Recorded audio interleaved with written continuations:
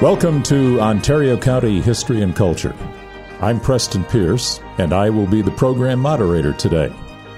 For the past 37 years, I've been the Ontario County historian. I teach history here at Finger Lakes Community College, and since 2014, I've also been the museum educator for the Ontario County Historical Society. This podcast is sponsored by the Cheshire Community Action Team, the Ontario County Arts Council, and the Ontario County Historical Society. I'm speaking to you from the Finger Lakes TV podcast studio on the main campus of Finger Lakes Community College. Today, my guest is Brian Kolb, Assemblyman for the 131st District, which includes all of Ontario County and the northern half of Seneca County. So, Brian, I know you've been a member of the Assembly for many years. I also remember that you got your start in public service a long time ago as a member of the Ontario County Board of Supervisors, actually. So with your broad experience in state and local government service, can you tell us a bit about what you see as the role of government in promoting and preserving cultural resources? Well, I think it plays a very important role, Preston. Certainly in New York State, we have the New York State Council of the Arts, which is dedicated to preserving and expanding the rich and diverse cultural resources that are and will become the heritage of New York citizens. And obviously, being a longtime historian at the local level, you understand that. And, what most people don't probably realize, there's over 2,400 organizations in the state dedicated to preserving the arts in their local communities, which obviously has an impact not just locally like Ontario County, but obviously the Finger Lakes region and, of course, every single region across New York State. Wow, I had no idea there were that many. What does the relationship between the state and cultural organizations mean for economic development in the state? Well, I think it's a huge economic development opportunity for investment by the taxpayer dollars. Obviously, taxpayers are concerned about how their money's spent, whether it's on tourism, whether it's the arts, whether it's on government itself. But I think certainly when you look at, I think we're now at $155 billion budget. I think last year, in fiscal year 2019, the New York State Council on the Arts awarded $51 million in grants to support local organizations. And I think it's a very worthwhile investment, because the arts is about people and about culture and history and the preservation of such. And also, obviously, looking forward to the future, history is going to keep coming at us in 24-hour periods. So I think it's exciting. I think it's a worthwhile investment of taxpayer dollars. I've been a long supporter of the arts, as well as my wife. In fact, she had a arts background in terms of professional before she got into the financial services business, and so that was one of our common themes together was our love of the arts and theater. Great. Wondering about some of the state programs that you don't hear a lot about, but you certainly see evidence of them. I'm thinking about the Path Through History program that's heavily promoted on the Thruway. You have any feelings about what the state government's present state administration is doing to promote the arts and culture? Well, I think that New York State, if you begin with the large umbrella, which we call I Love New York, which I think has been a terrific moniker for years. And I think the whole symbolism, and it's not just about tourism, it's about the culture, the history of New York State and of all the local communities. As you know, personally, that there is so much history of over 200 years right here in Ontario County, the founding of Ontario County. And it's certainly, I think, for people that first move into a place like Ontario County, wherever they live, or any other county for that matter, each county has their own specific identity. There are similarities, but certainly there are differences just in terms of time frame. The men and women that originated in the county and multi-generational people that have lived here. And died here and served here. And so there's a tremendous amount of information to share for anybody that's interested to know about the local community that they reside in, the region that they reside in, but also the state that they reside in. And I think this is a very worthwhile investment for us to continue to keep alive the spirit and the culture and the history of New York State. I know that you've been personally active at openings and dedications and other sorts of affairs for local cultural organizations. I've seen you at Sonnenberg Gardens, for example, receptions there. I've seen you out in Cheshire, a number of different places. What role do you think members of the legislature can play in promoting the arts, culture, historic preservation? Would you like to see more? Do you think it's about right? Is there some other way to get the state and to get the legislature in particular behind the whole idea? Well, I think if we just use one example to start with, and you mentioned two, but Sonnenberg Gardens. Sonnenberg Gardens, I was assemblyman, as I still am now, back when I served with Senator Dale Volker. And the two of us together as advocates went to the Pataki administration at that time and said, we have a real jewel here in the community that we want to save. And we began the work, and certainly on a local basis, you had the support of Canandaigua National Bank and George Hamlin in terms of keeping Sonnenberg going until we were able to pull together a plan, which is to create a state park at Sonnenberg. And that's why Sonnenberg is alive and well. And New York State came in and made an investment with taxpayer dollars so that we can keep that historic treasure alive and well in Canandaigua. And that's what we do as legislators, is try to advocate for community projects in our districts. So if it needs additional funding or maybe secure a grant, which I also secured a grant for the Cheshire Community Action Team with Fred and Nancy Goodnow in terms of trying to make an investment of New York State taxpayer dollars into the Grange. Those are sort of things that we try to do all the time to stay close with the pulse of the districts we represent. Is there a way we can provide financial assistance for those organizations that may need it to keep history alive? And certainly that's what we do and should do because that's, I think, part of our day-to-day job and responsibilities.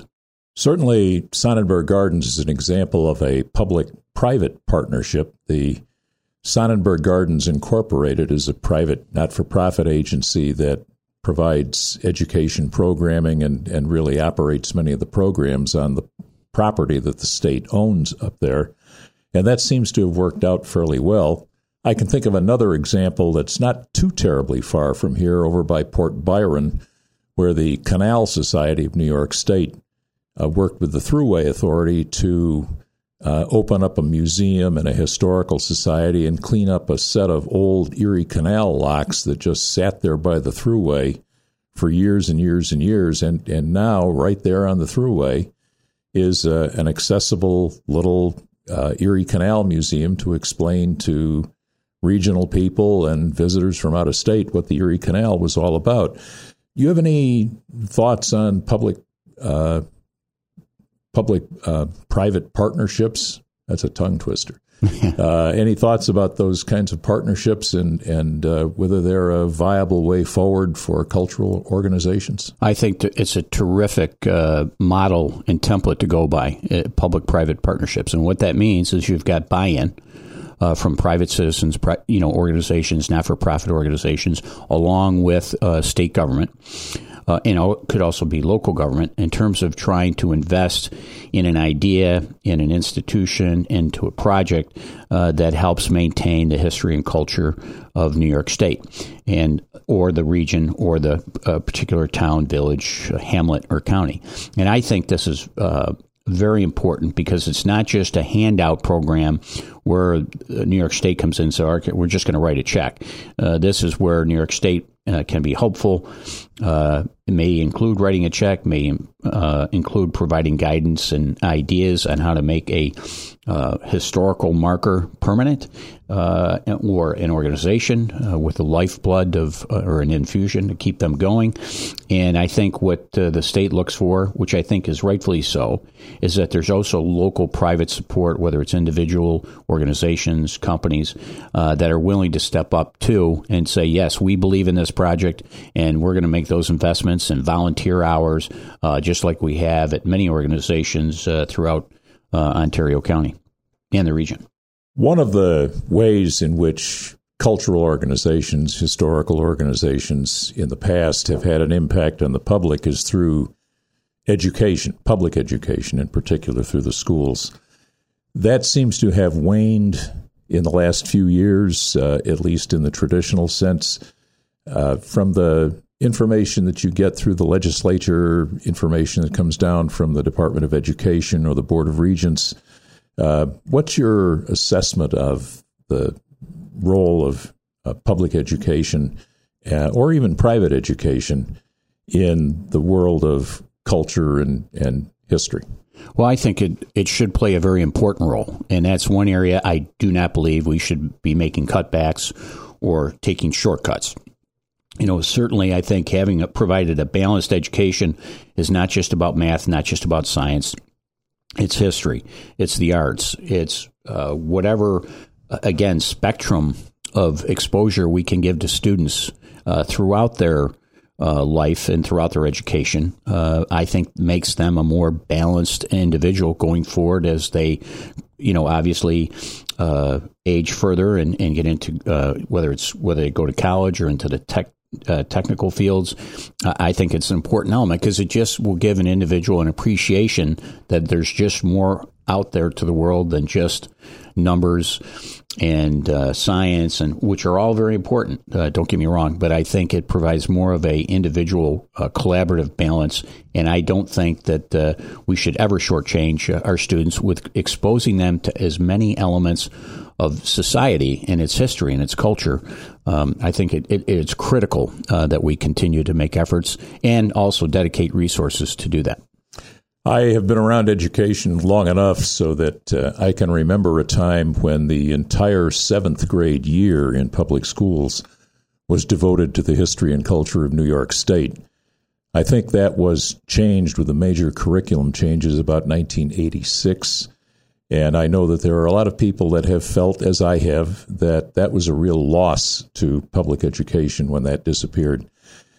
The effort was supposed to put elements of New York State history and culture into a broader context of United States history and culture, but something always seems to get lost in the translation, and that's been a problem, I think. It's just my personal opinion on that.